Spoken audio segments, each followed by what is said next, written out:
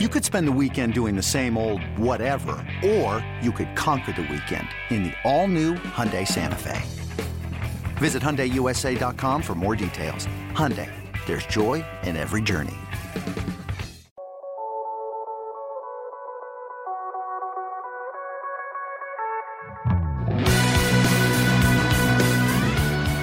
Welcome back to the MLB.com StatCast podcast. I'm your host, Mike Petriello, joined here by MLB.com national editor Matt Myers. We have a couple of things to talk about today, including how the Angels get Mike Trout to the playoffs, what Garrett Cole's future might be, what the Braves did with all the relievers, and we welcome in our friend Sarah Langs to talk about Anthony Rendon. But first, there's news. Sweet Jesus, there's news. Yasmani Grandal signs with, wait for it, the White Sox. I'm excited. Someone tweeted at me, this is the most Petriello move since the Rays traded for Yandy Diaz, which, fair. I don't even know where to start. Did you see this coming? I was talking to some colleagues earlier today, and someone said, I think Grandal's kind of underrated. And I said, he's not underrated if you share a cubicle with Mike Petriello. Matt and I were talking via Slack before, and Matt was like, Mike is the unofficial MLB.com. Not official. Well, whatever, Grandal correspondent. And I dug back into the archives from before I worked at MLB.com, and I found an article I'd written for ESPN in 2014 saying Yasmani Grandal is the next breakout catcher. Apparently, I've been on the bandwagon for 6 years now. 5 years now, whatever, and I feel like I should get a cut. I've done more to promote the Yasmani Grandal experience than anybody. Before we get into what this means for him in the White Sox, I do something I noticed. Who broke the news? The White Sox. The White Sox. Who broke the Will Smith news in Atlanta? The Braves. And I think the Chris Martin one too? Yeah, maybe. That's teams are getting a little shrewder about. That hasn't been like a Jeff Passanbaum here. This isn't Ken Rosenthal, and not only that, obviously they know in advance because it's not just like a text tweet. They've done up the whole graphics and everything. Great. I mean, Mike. I guess toot Mike's horn a little bit. He did a piece earlier this week, basically like who needs Grandal the most, whereas basically 28 teams could use him. Like there are some teams where he makes more sense than others, and he had 3 that could really use Grandal, and they were the Rockies, Reds, and White Sox. So the White Sox, obviously, reading Mike Petriello, decided 2 days later, you know what? We should go out and get Yasmani Grandal. And we'd already been talking about the White Sox as kind of like a sneaky team for 2020, and this certainly is just going to. This makes them less sneaky. In fact, it puts them squarely on the radar of like, okay, this is an interesting team. Remember, the AL Central is generally bad, right? 2 of those teams are not going to do anything next year. The White Sox still have a lot of holes, right? The Twins have 1 starting pitcher. The Indians have, I guess, the same amount of bats as the White Sox do now because they've got a couple of superstars and a lot of holes. Their pitching is obviously better. The White Sox can't stop where they are. They need to keep going. But we'll get to that in a second. The reason I have liked Yasmani Grandal so much for so many years is because he somehow is still underrated. He is arguably the best catcher in baseball. You may prefer JT Realmuto. If you are a Cardinals fan stuck in 2010, you might still prefer Yadi Molina. I still hear from them. He's going to be in the Hall of Fame. I get it. He's not the best catcher in baseball right now. In 2019, he was the second best hitting catcher among those with 400 plate appearances, only a touch behind Wilson Contreras. The second best pitch framer behind Austin Hedges. And depending on the versions of defensive metrics you like, something like the 3rd best overall defensive catcher. But he's been doing this for years, like I said, dating back to his San Diego days. 6 straight years of 10 or more homers, 4 straight of 20 plus, 6 straight full season years of a weighted runs created plus of 100 to 125. He's basically been 10% or 20% better than league average every single year.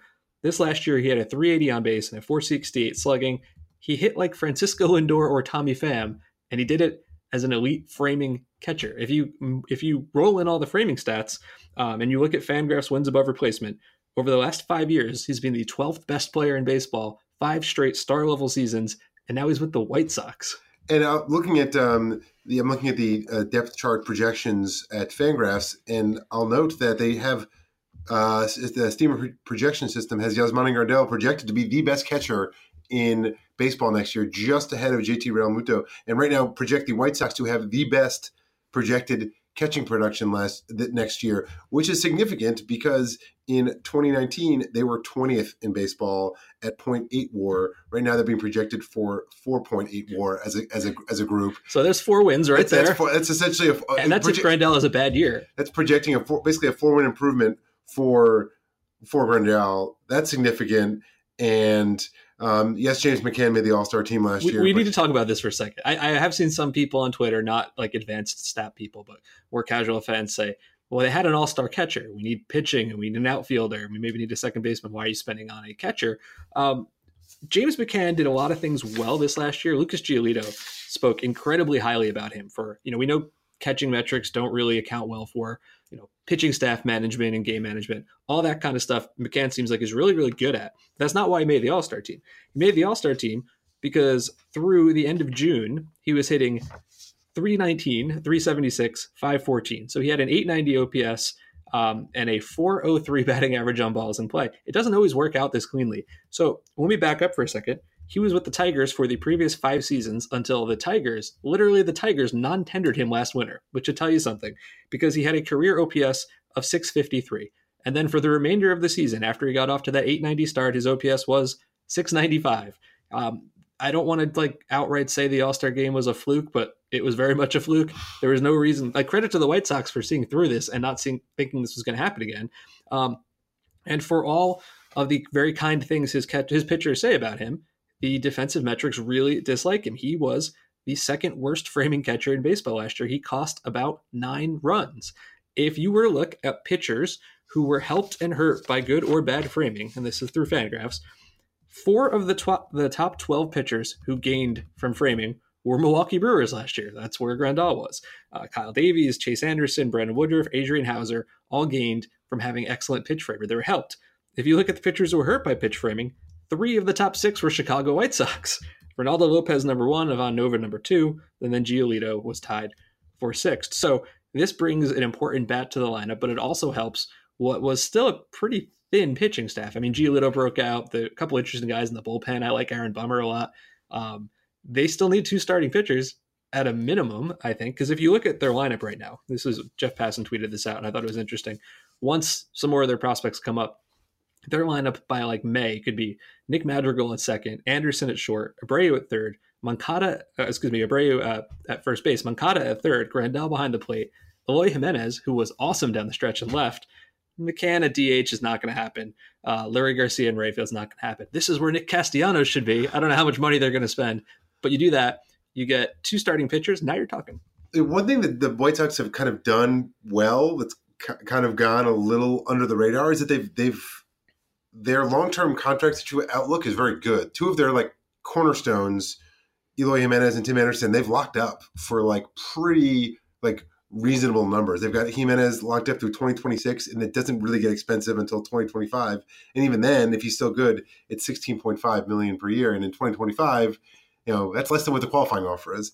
Tim Anderson similarly is locked up through 2024. Those last 2 years are team options, but they're 12.5 and 14 million. So they've got 2 very good young players right there who are just locked in to go. They have Abreu on a 1-year deal, which is okay, whatever. So their commitments are such that they're in a very good position if they want to. I mean, right now they're as per Fangraphs, their estimated luxury tax payroll estimate for this year right now is 117 million, but for next year is 29 million. Yeah. So there's a lot of room there this year and the future for them to go add pitchers. I could see them trading McCann, frankly, because he might have some value, and maybe they feel you know what, if we're going to be competitive, Grandal's playing 125 games anyway, so maybe we could get a little value from McCann and improve our roster elsewhere. But they didn't have to give up any draft picks for Grandal because he was ineligible for the qualifying offer, which is a nice bonus for them. I mean, Zach Wheeler, Keuchel, Bumgarner. There's a lot of ways you could go. There's pitching depth on this market. Starting pitching depth is very deep. Relief pitching there is no depth. They're not going to get Cole. They're not going to sign Strasburg, I don't think. No, I agree. But I think Wheeler is a great fit. I love Wheeler as a fit. So this is a really interesting team, and they have they're in a position to make moves.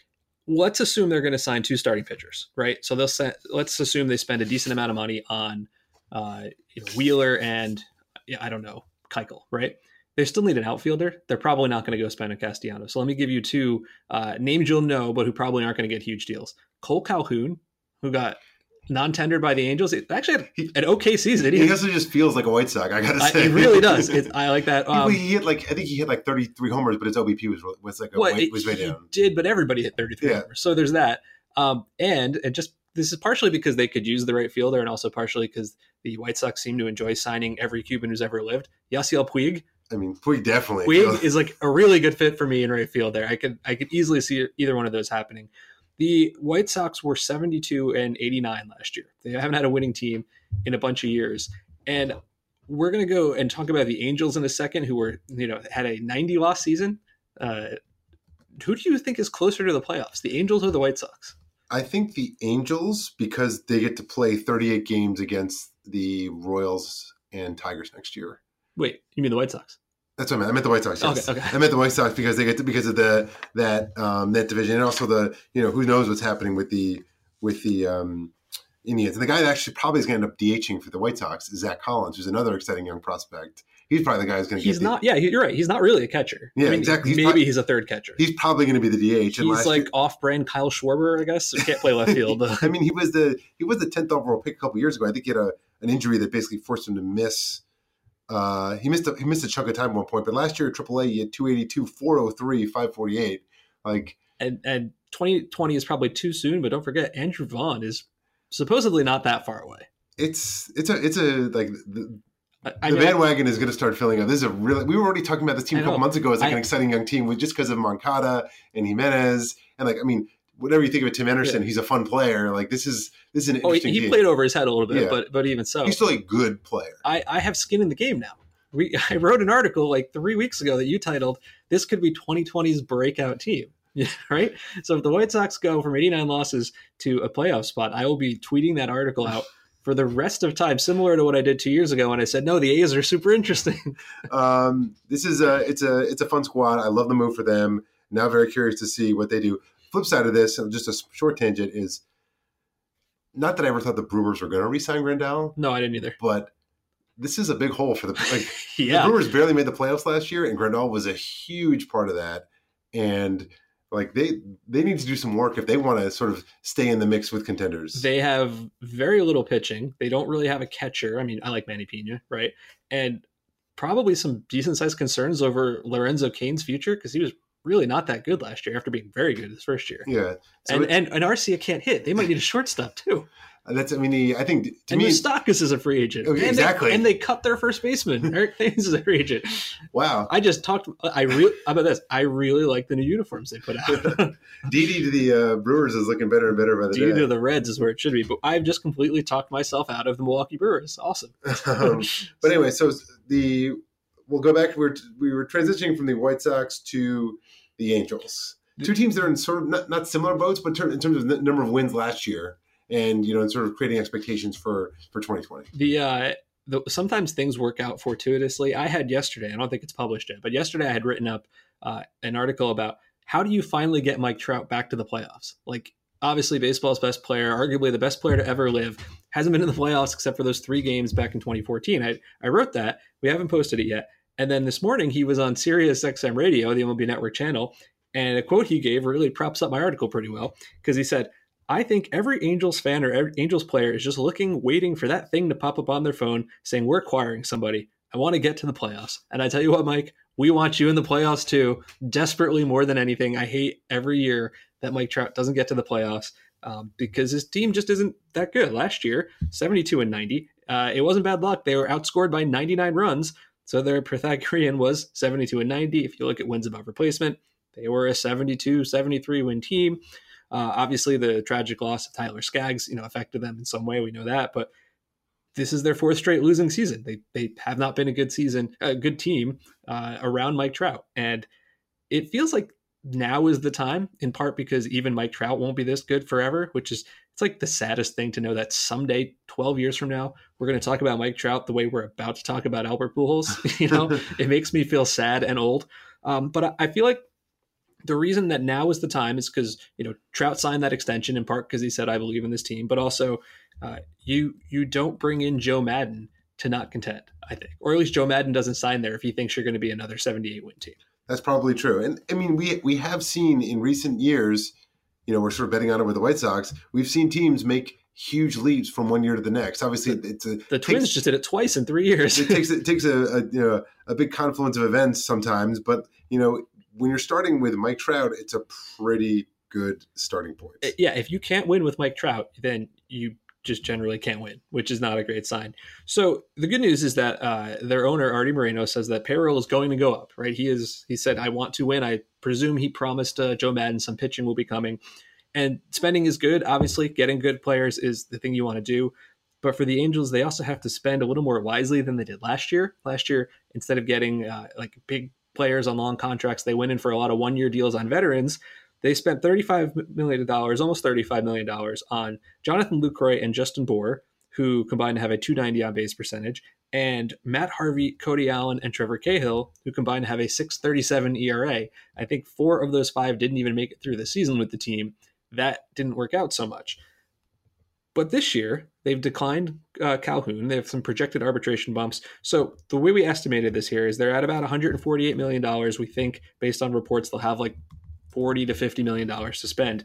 How do you add 25 wins to get Mike Trout to the playoffs? It's not easy. It's almost an unreasonable assertion, but you've got to get him there. How do you do it? First, you start by him playing a full season. Okay, good start. He said, I mean, I'm not saying I won't call him injury prone, but he's missed time in each of the last 3 years. Seasons, yes. He's missed at least 22. He was, what is it? One in 2016, it was 114. Well, 17. 114, 140, 134. So that's a starting point right there. If he plays a full season, 2016, his last injury-free season, he was 9.7 WAR per Fangraphs. This year, 134 games. He was 8.6. That's one win right there. Great. One win down. A whole bunch more to go. The second thing is, now I should preface all of this by, this is a lot of wins, and they're not all coming from the free agent market. So in order for this to happen, you've really got to look on the bright side and wish cast for all of these guys. So the second thing here, and this is, I'm going to mark down here, plus 4 more wins, is you need Justin Upton and Andrelton Simmons to be better versions of themselves. And I'll tell you where I get plus 4 from. If you look at the Steamer projections for next season, those two are projected for a 5-win season, right?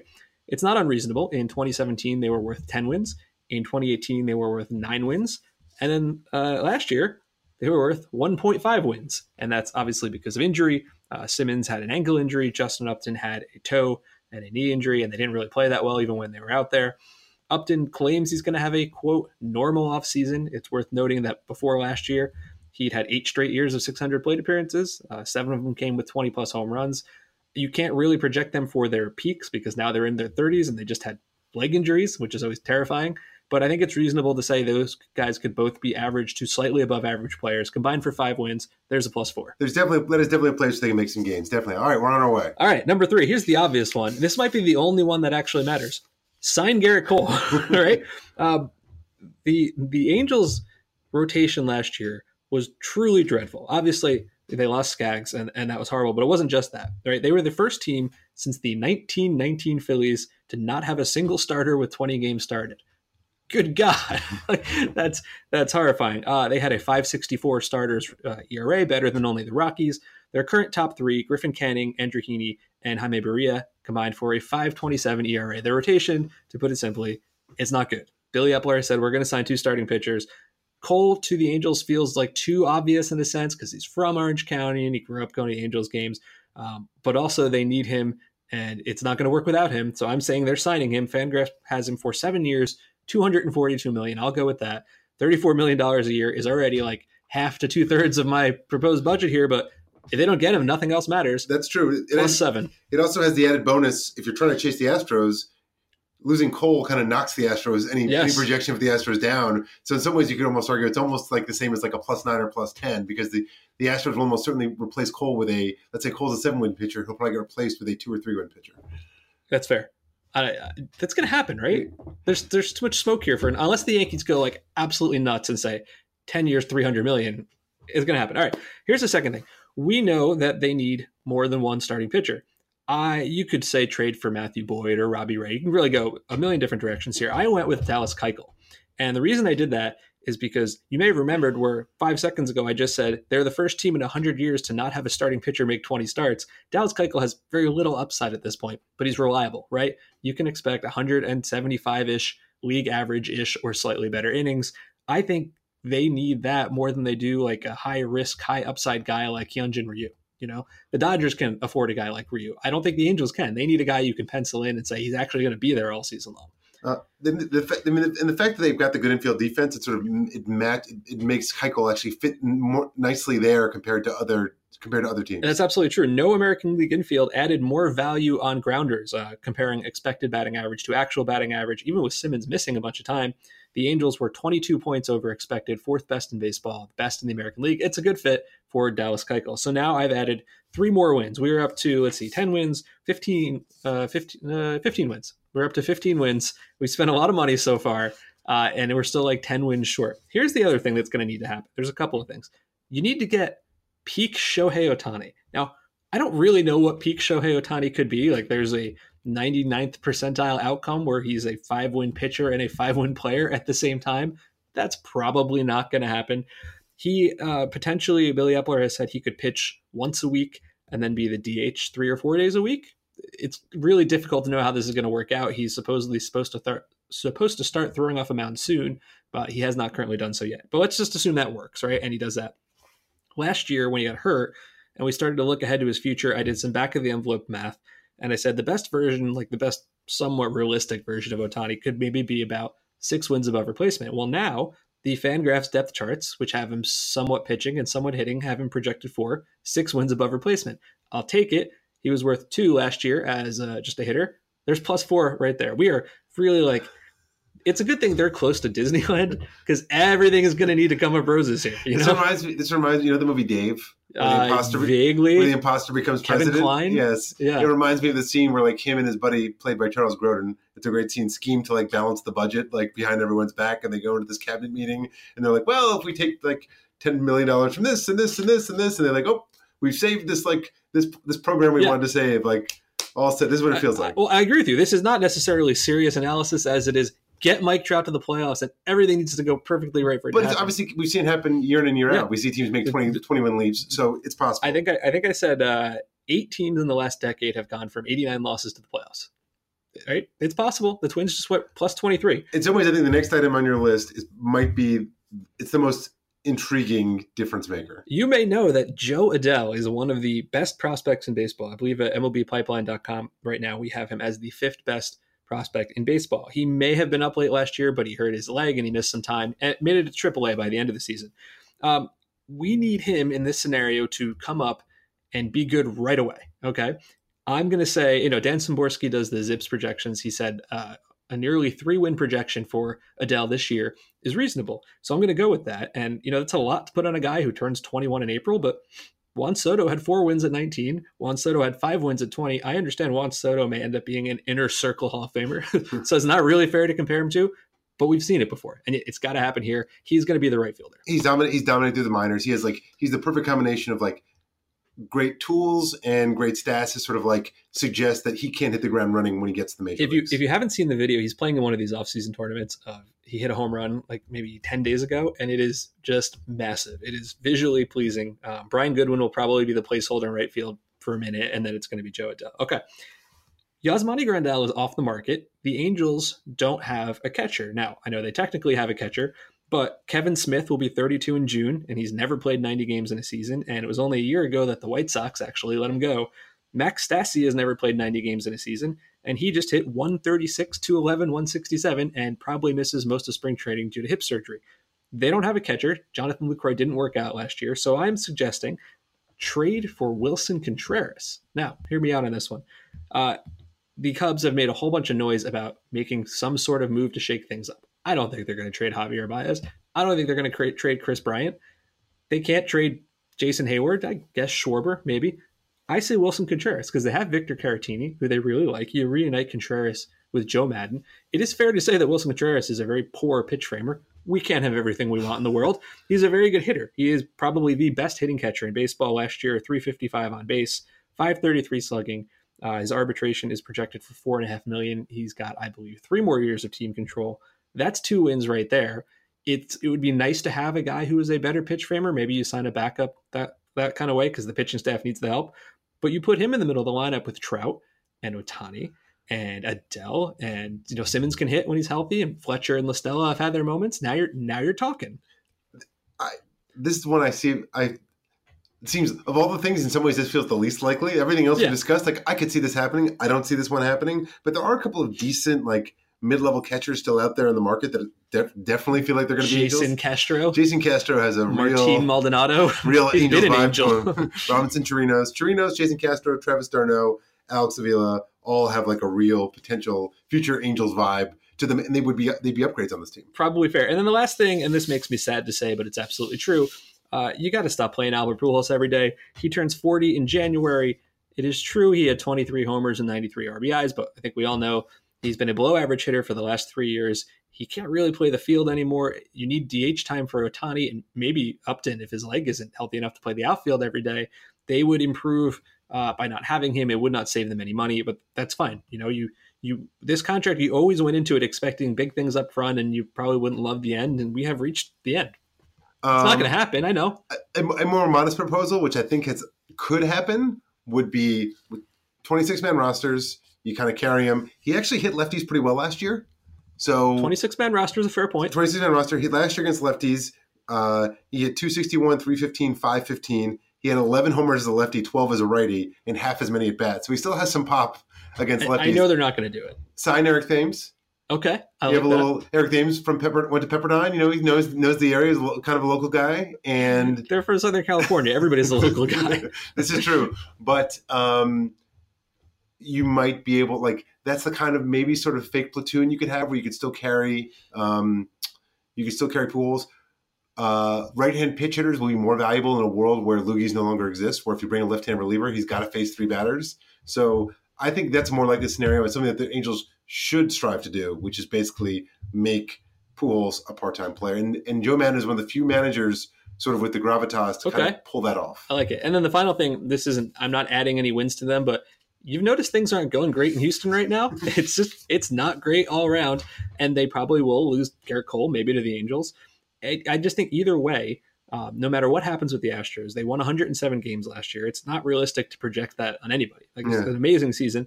They took 14 of 19 games from the Angels. So you think maybe they come back to the pack a little bit. Even still, they're probably still a 98-win team or whatever. The Angels probably can't catch up to them, but you never know. Things are so rough right now that maybe this is the year where they just fall apart and the Angels actually have a shot. I'm trying to get Mike Trout in the playoffs. I'm into it. For about $54 million, we've added 25 wins, but we haven't helped the bullpen. We haven't helped depth. We've assumed that everything goes right, and we know that it won't. We know that Simmons or Upton or Pujols or Ohtani or somebody will get hurt. Trout might get hurt again. Is it possible for them to get there? Yes. Is it likely? As we just said, I'd take the White Sox over them for the playoffs in 2020. I look forward to projecting a Tampa Bay White Sox wildcard game. It's going to be great. Okay, so Garrett Cole, wherever he signs, which I assume will be with the Angels, is going to get a great deal of money, and teams are going to want to know how he's going to age. So you had Andrew Simon, one of our writers and researchers, work with Tom Tango and Brian Cartwright, who is a baseball projector for a long time, to kind of come up with some interesting projections about his future. Yeah, essentially the assignment was, let's project Garrett Cole's career. And in the past, last year we did a similar thing, and Brian and Tom helped us piece together projections for Harper and long-term projections for Bryce Harper and Manny Machado as they hit free agency. The thing that jumps out about Garrett Cole is his long-term projections are really, really good. Like, they're like maybe the best long-term projections I've ever seen for a pitcher. They're so good they almost feel unreasonable. We have here, let's see, from 2020 to 2026, his projected ERA by year, the highest is 2.92. I take the over on that, but it's really good. For a little bit of context there, that's 7 straight years of an ERA under 3. No pitcher in baseball has had an ERA below 3 for the last 7 years. There's 2 that have done 6 of 7 years. Can you guess who the 2 pitchers are who've been under 3 for 6 of the last 7 years? Kershaw. Yes. Although his first under 3 was this year. Yeah. First above 3 was this year. And Scherzer.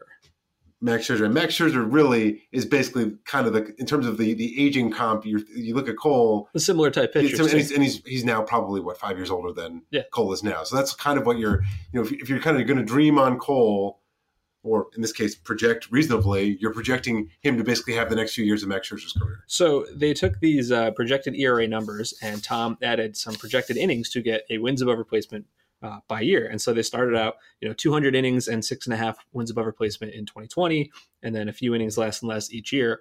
By the end, it gets to a total of 1,043 innings, 33 wins above replacement. So an average of about 150 innings and 4.7 wins above replacement per year. If 150 innings per year sounds low, don't forget, you can't expect him to stay perfectly healthy over the next 7 years. So by the end, it's down to like a 100 inning 2026. We've seen what happens to pitchers. Even Max Scherzer this year, finally, started missing some time and some injuries. So if he were to actually do that, it would be, elite. Because if you look at the last 7 seasons, 35 pitchers threw that many innings, but only 6 reached that projected WAR total. Scherzer, Kershaw, Sale, Greinke, Verlander, and Kluber. And DeGrom basically did, but he missed by like a fraction of a point.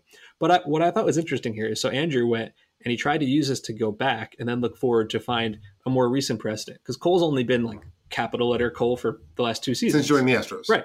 So what Andrew did was he went back and he found pitchers who were born in 1975 or later, because obviously we're not interested in looking at, Jack Chesborough or Walter Johnson. He wanted to find those guys who produced at least 10 wins above replacement at ages 27 and 28, as Cole just did, and is now through at least his age 33 season, so we can see what happened. He found 13 names, and altogether those 13 pitchers averaged roughly 17 wins above replacement over the next 7 seasons, or about 2.5 per season. There's some interesting names here, like the guys on top, the guys who stayed elite: Scherzer, Verlander, and Cole Hamels. Okay, cool. The guys in the middle who had ups and downs: Tim Hudson, who I'd kind of forgotten about, but he was really good for a while; CC Sabathia, Johan Santana, and Adam Wainwright. And then the names at the bottom who sort of flamed out or just weren't that great for a while: John Lackey, Jared Weaver, Dan Herron, Brandon Webb, Felix Hernandez. I just realized how many Angels were in that group. That's terrifying. But you have to look at this, I think, and say, I'm hopeful about his long-term future.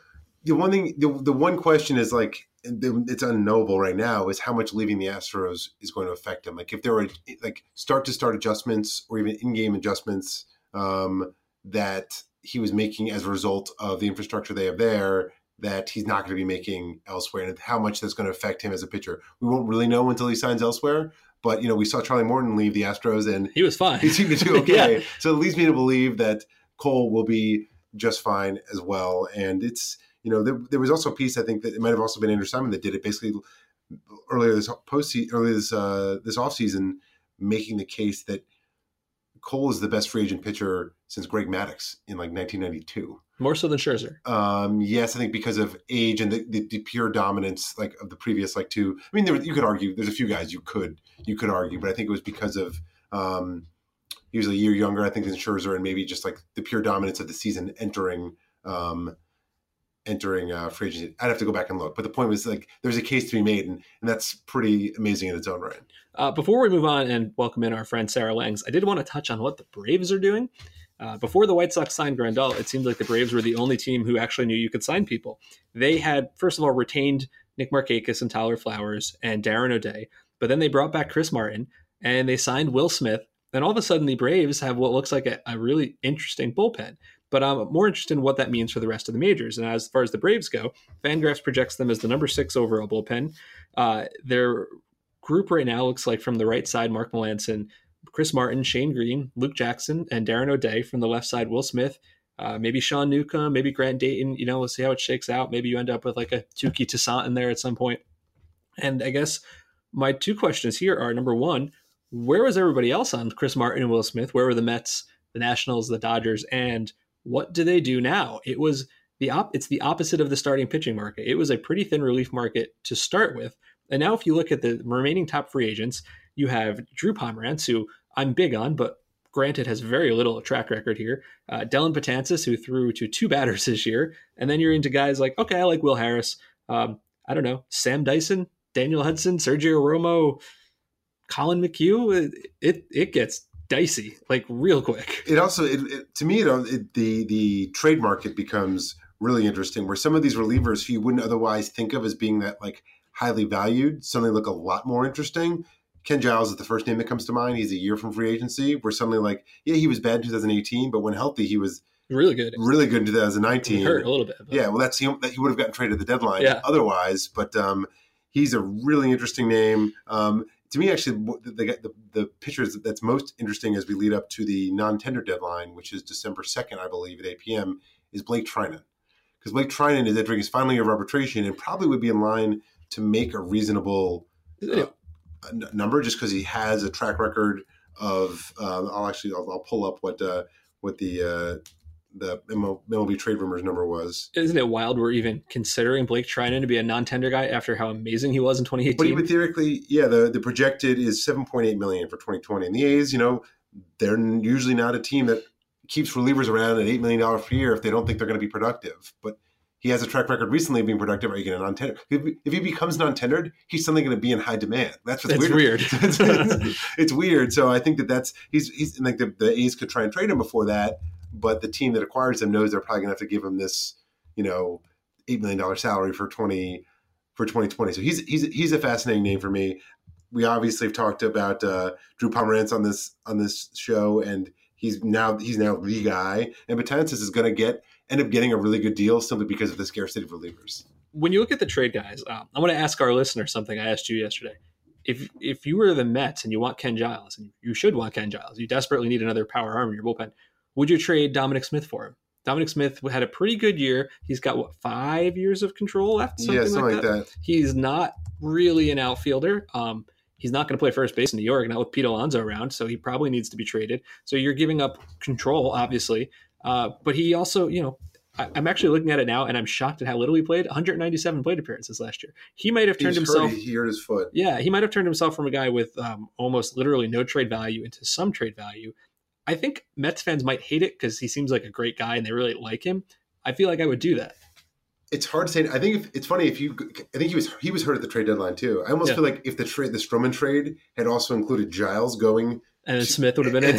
Smith, then I would have been like, oh, this trade makes perfect. Smith should have been in that trade. Yes. And the Blue Jays could use a first baseman. Exactly. Smokes a free agent now. I wonder if what? No, good. I wonder if there's like if you like throw in like a lower tier prospect to sort of going, I think, to the Mets to sort of balance out the difference in team control. Like if it was 2 years of Giles for 5 years of Smith, it's a no brainer. Right now, 1 year, but I still think the Mets might do it. I think the Mets are going to sign Betances. I think that is like the lock. Really? I think that is the lock of the offseason. And you think he wants to stay in New York? I think he's from New York, wants to stay in New York.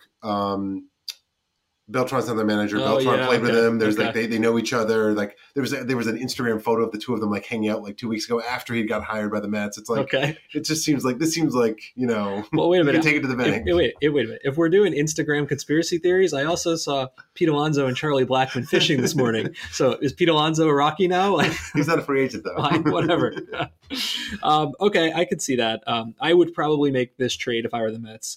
I always feel like JD Davis needs to be in the American League, but I wouldn't do it for 1 year of Ken Giles. But I also wanted to know, like, you're not going to find relievers in the free agent market, right? You could try to do some trades. We said Giles, try and maybe you rescue Wade Davis from Colorado, right? I could see it. Like, what is it? He might have 2 years left on his deal. Though, I don't remember. I mean, it feels lazy to just go to Colorado home road splits, but also if you look at his home road splits, oh my God, they are massive. Joe Jimenez is pretty decent for the Tigers. Pirates would probably be willing to trade Keone Kela if you don't care about your clubhouse. Padres probably won't trade Jacoby Yates, but it's the last year of his deal, and maybe if you give him a good starting pitcher, maybe they would.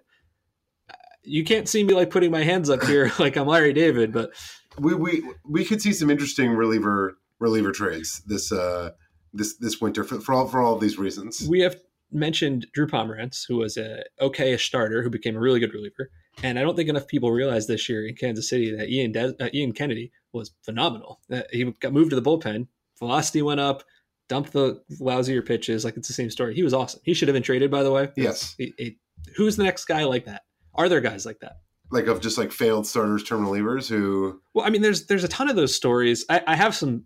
I didn't get a chance to go look through all of them, but I came up with like 2 interesting names, I think. All right. So what I did is I looked briefly at starters who were 30 years and older, because we're not looking for like the younger guys who are still trying to start.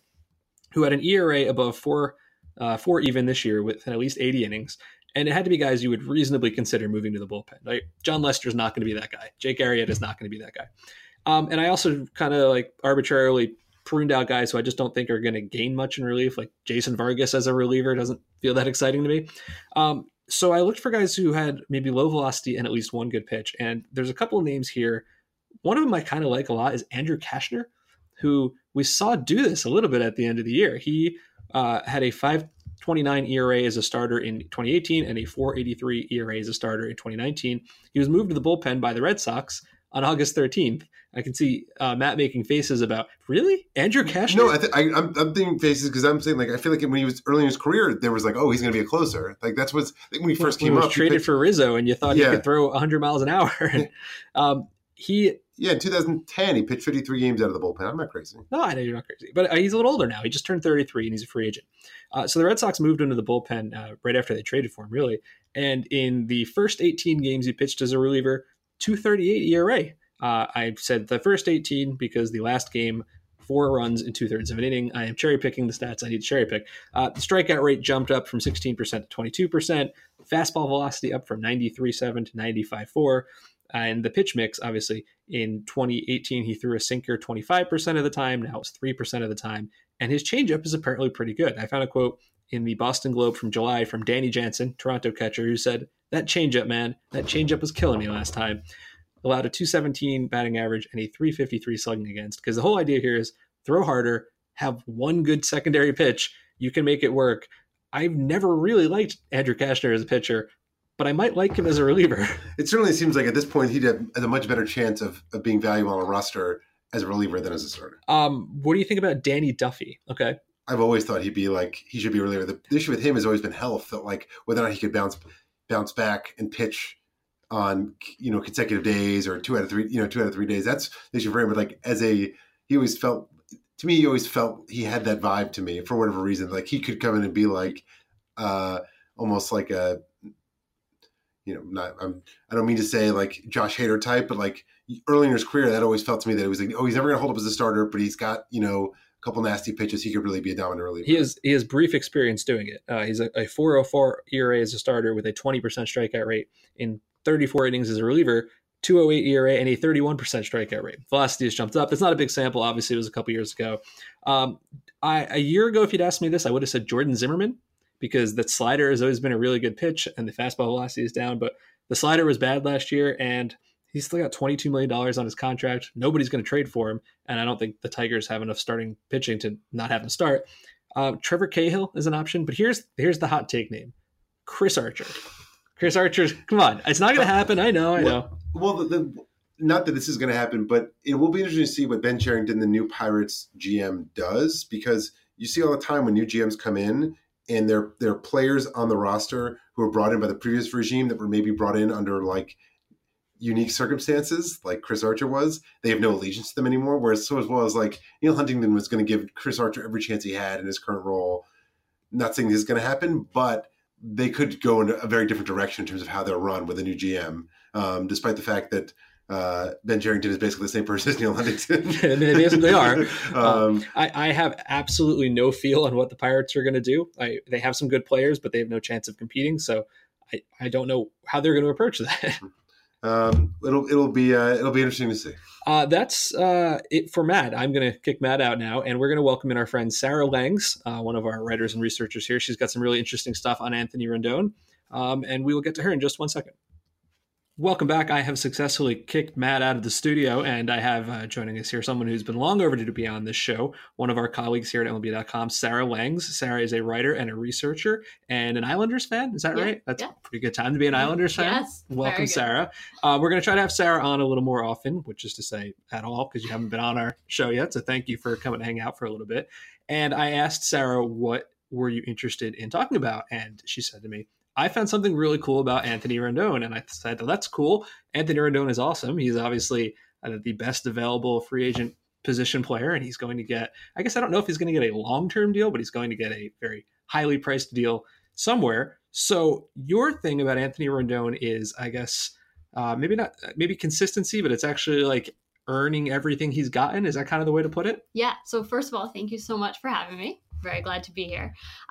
So I was literally just going through all these pages, like leaderboards on the StatCast site on Saturday, and I came across the fact that Anthony Rendon had a 319 batting average this year and a 319 expected batting average. And obviously, hopefully our listeners know that's based on quality of contact, and strikeouts are factored in too. But, it seemed pretty interesting. We use that often as a measure of, is a guy really deserving what he's hitting, or, should we expect him to come back down to earth? And it was pretty cool that this guy, who we know is really consistent, was legitimately just completely equal. And we shouldn't focus too much on the fact that it was exactly equal, because that is something that can, go back and forth. But I was very curious about that. And does this tell us something about the kind of player that he'll be for however long for his new team? That is really cool. I guess the somewhat slightly bad news is we might break that a little bit soon, because at the end of each year we kind of refocus it to make sure it actually aligned with what happened that year. And this year it was super duper weird. But that's cool. It won't change that much. And it seems like this isn't necessarily the first time he's done this. I'm looking here at his page. He has a 418 expected weighted on base, which is outstanding. And he had a 413 weighted on base. And then I look at it last year, 389 versus 383. And I look at the year before, 382 and 394. So I guess he is not really benefiting from luck or a good hitting ballpark. He's just awesome. Yeah, and I thought that was so cool. You're on the free agent market. If you're a team, you're looking at a guy, that's what you want to know, right? That what you see is what you get. And he's a great player. So the thing that really stood out to me was that he's done this. And you mentioned with xwOBA, and it also works with his expected batting average from last year. So he hit 308 and he had a 307 expected batting average. And there's only a handful of guys who have had an expected batting average and a batting average that only differed by 0.002 in either direction in a qualified season, and they hit 300 in the StatCast era, so since 2015. He's the only guy to do it twice. The others are Christian Yelich and Michael Brantley in 2018, Joe Mauer and DJ LeMahieu in 2017, and AJ Pollock in 2015. So I thought that was a fun list. I feel like everyone was pretty guessable except for AJ Pollock. It's kind of a random list, because Yelich broke out, and then Joe Mauer was sort of at the end of the line. Yeah, but he was apparently still hitting. He hit 305 and he had a 307 expected on base expected batting average that year. I'm also looking at Rendon for this last year. He slugged 598 and his expected slugging was 599. Yeah. So that kind of leads me to another thing I looked into with him, which was about his power. So part of what's making his expected batting average and his batting average so close is that part, I think, in expected batting average where we have strikeouts factored in. And he is a very low strikeout guy. That's one of the things that makes him such an attractive player on the free agent market. So this year, he had a 13.3% strikeout rate and a 46.6% hard hit rate. And no qualified player had both a lower strikeout rate and higher hard hit rate than that. And it also worked last year when he had a 13.7 strikeout rate and a 44.6 hard hit rate. So to the point, nobody else is doing it the way he is right now. Well, I find that incredibly valuable, because people, especially now, are talking about, make contact, don't strike out, which sure, great. But you have to make good contact, trading in your strikeouts for 50 weak ground balls to second base doesn't actually do anything for me. You look at the Astros the last couple of years, and yes, everything else that's going on with the Astros is a factor in this, but they cut down their strikeout rate while still hitting for power. Yeah. If you can do it, great. It's a lot easier said than done. Signing guys like Rendon, I suppose, would be a good way to do that. Yeah, and we had a stretch there with the 16 Cubs, 17 Astros, and 18 Red Sox, where the team that won the World Series was one of the lowest strikeout rate teams at the plate in baseball, and lowest whiff rate too. So we've definitely seen that does translate to success. It's just obviously not the easiest thing in the world to do at the major league level, or everyone would be, I think I looked into this before, and it's sort of like an unbalanced thing in terms of team strikeout rate. If you strike out a lot, you're doomed. You cannot be good if you strike out. The highest strikeout rate teams this last year: Tigers, terrible offense; Padres, White Sox, Mariners, Rangers, Blue Jays. Those are all, you don't want to be there, right? But the teams that had the lowest strikeout rate were this weird mix of the Astros, who were fantastic, the Pirates, the Angels, the Twins, who were fantastic, and then the Nationals. It's striking out a lot is undeniably awful, but not striking out a lot does not guarantee success. Yeah, so we were talking about this when I was on MLB Now on Tuesday, and sort of the idea Brian Kenny brought up about lineup diversity, and that sometimes it's okay if a guy's going to hit 55 home runs and strike out a lot. Obviously, that's not the ideal, but for some guys, that's just going to be their game. And if you tell him to cut down on strikeouts, he ends up cutting down on the home runs and everything else too. And obviously that's not like the, overall ideal of a hitter, but just the idea that some teams are more balanced when some guys are doing that if it's leading to more power or whatever else. So I think to that point, it doesn't need to be the extreme. And it's also funny, the Angels, because it's just David Fletcher. Yeah, I knew you were going to say them. Simmons is another guy like that. And I feel like forgetting somebody. La Stella maybe didn't strike out that much. I can't remember. But it is interesting to think about it in that way of how different guys get to home runs. Like Joey Gallo is a monstrously strong human being. And he was basically told, you do not need to swing 100% every single time because you're so strong. Swing it like 90% and make more contact and you'll be fine. Yeah. Whereas a guy like, I don't have a name off the top of my head, Scooter Gennett maybe, like you kind of need to go all out if you're going to hit home runs. And if you start cutting down on that effort to get to more contact, that's actually probably bad. Right. Which I like because there's no one right way to do any of this. Yeah. I mean, I think that's what's fun. And I think that to the point of like lineup diversity, like we've seen teams in the past where they sort of, a hitting coach comes in with one mantra and then everyone on the team tries to fit that mold. And the truth is that everyone is a different hitter. Everyone learned different things along the way and has different strengths and weaknesses. So, seeing it as it's okay for this guy to strike out 150 times or whatever it is might actually help the rest of the team because he'll be hitting more home runs. And we tend to forget the number one reason for strikeouts, which is that pitchers rule. Yes. Like every team has 9 guys throwing 98 with stink on it. Like it's really hard to do this.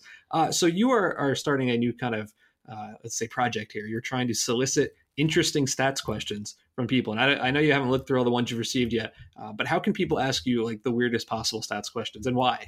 Yeah. So our beat reporters every week do these inboxes, and they get questions from fans about, are we going to sign this free agent? What do you think the team should do this offseason? Or, questions in season about how things are going. And I get a lot of questions just kind of asked at me sometimes on Twitter. I'm sure you do too. Mm-hmm. Of, often it'll be, I'll put a stat out there and someone has a follow-up question. And, if it really interests me, I will answer, but sometimes I don't get a chance to. But I thought that, people's inquisitive nature with that could be really fun to address. And so we're going to start doing a research inbox. If you follow our MLB.com lingo, it's like a mailbag.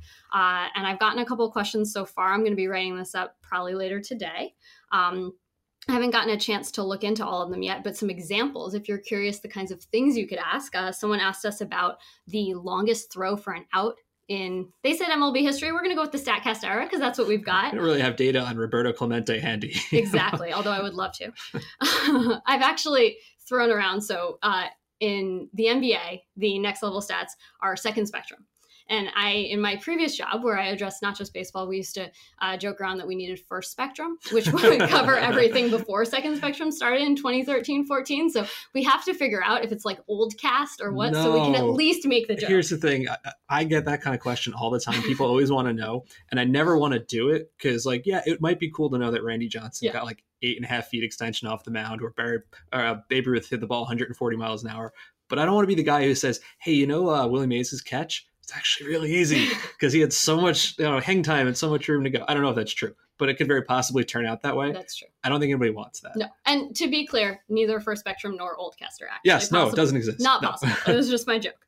But yeah, so in another question someone asked when the Hall of Fame ballot came out and people were talking about different guys was, has any player besides Eric Chavez had more than 5 Gold Gloves and no All-Star Game appearances? So I think the answer will probably be yes, but those are kind of the fun things. We're not looking for yes, no questions, but maybe trivia you want to ask your friends or things you're sitting at home or reading an article and you want to know the answer. Right. Some StatCast, some not. Yeah. They're basically trying to turn you into a human play index. Exactly.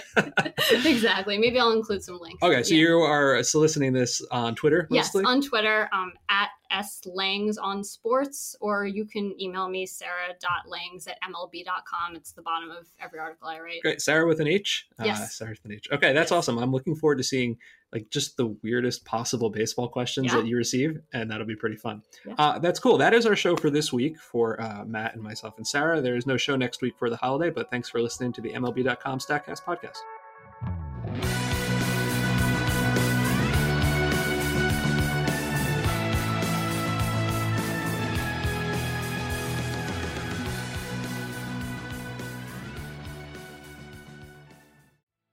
Hey, Rob Bradford here. You guys know I'm always up for a good MVP story, and one of the best stories is Wasabi Technology. Wasabi is the world's hottest cloud storage company, and it's become the go-to provider for professional and collegiate sports teams, including 20 Major League Baseball teams like the Red Sox and NHL teams like the Bruins and Vancouver Canucks. Even the Liverpool Football Club is getting in on the Wasabi action. So, why is Wasabi the MVP? Well, Wasabi was purpose-built to free businesses from skyrocketing storage costs and unpredictable transaction fees that the Amazons of the world are charging. In fact, Wasabi is up to 80% less than those hyperscalers and doesn't charge a cent for businesses to access their data. From Wasabi's AI-enabled intelligent media storage, Wasabi Air, to the industry's only cloud storage service with triple protection against cyber criminals, data deletion, and ransomware, Wasabi's taken the lead in driving innovation in data storage and helping sports teams